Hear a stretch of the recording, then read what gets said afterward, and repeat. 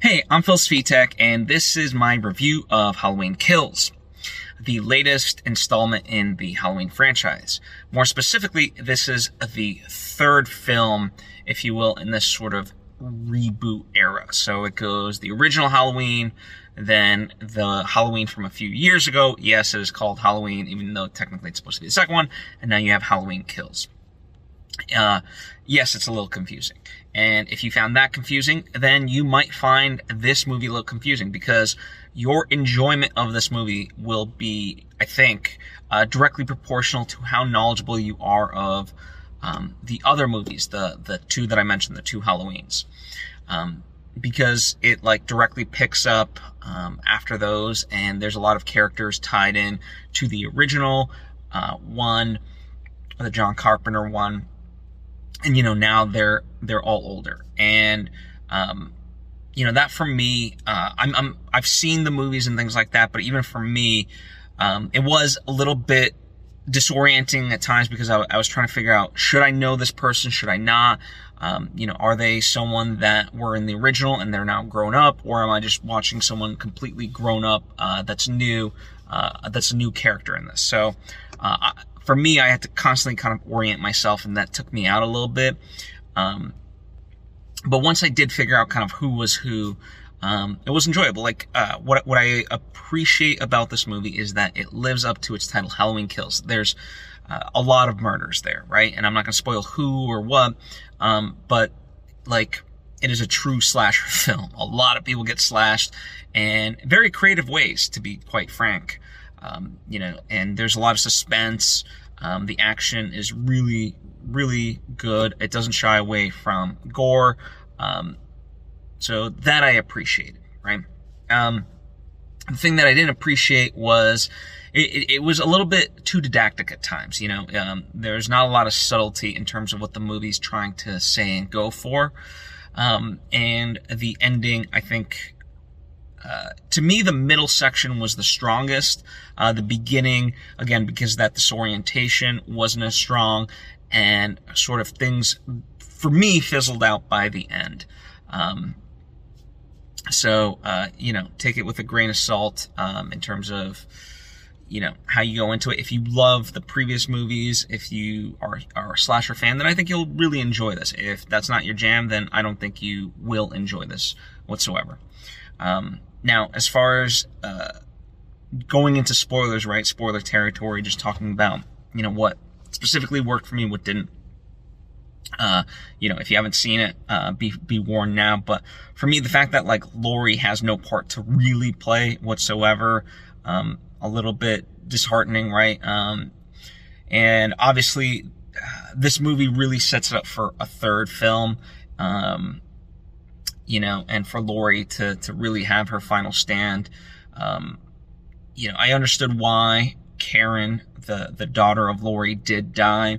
But yeah, I was sad to see that. The town kind of getting riled up. I understood what they were going for and things like that. Just a little bit too on the nose. And I wish, it's, to me, in this day and age, I love the manhunt aspect of it. I just wish they took it for all it could have been. And we live in this day and age where we have cell phones, and they could have definitely been communicating and stuff like that, and kept more people in the loop, as opposed to segmenting off various people to have to deal with, Michael Myers, essentially one on however many. And, this idea that he's the boogeyman and that he's evil incarnate and just can't die, yeah, there's a little bit of a suspension of disbelief that you have to have, and how much you buy into that will determine how much you liked it. For me, at a certain point, it's this guy has to die. There has to be a point in which, if we're gonna cross into the supernatural realm, then we just kind of have to straight up say it and do it, as opposed to tiptoeing around it and so forth. I don't. Either you are or you aren't. I just don't like the 1 foot in, 1 foot out aspect of it. But overall, I appreciate that I saw the movie. I think I have nitpicks with it, and as you can sort of tell if you're watching, I'm in my car, literally post seeing it. So these are just my primal reactions, if you will. Maybe tomorrow, or like as time goes by, and maybe, a week from now, a month from now, a year from now, I'll feel differently about things. But as of now, these are kind of my raw reactions to the whole piece. I think it's worth watching if certainly if you're into the franchise. But for me, I had just a couple nitpicks here and there, and seeing basically everyone but Laurie die, sucks. I kind of wanted some vindication for the people that were traumatized in this, and obviously the idea that they essentially Michael won just by the sheer nature of it, because he turned the town upside down. I just wanted some redemption, and obviously I feel like we're gonna get that in the third film. But